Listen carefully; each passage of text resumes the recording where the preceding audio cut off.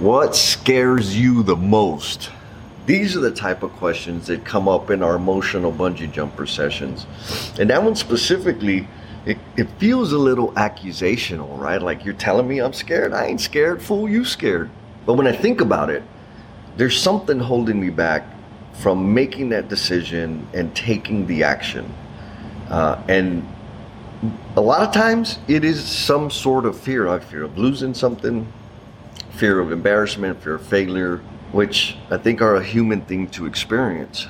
The magic is when I start saying or examining what it is that I fear the most, all of a sudden that big hairy thing that I was worried about shrinks and gets smaller and almost seems insignificant after I get it out of my head.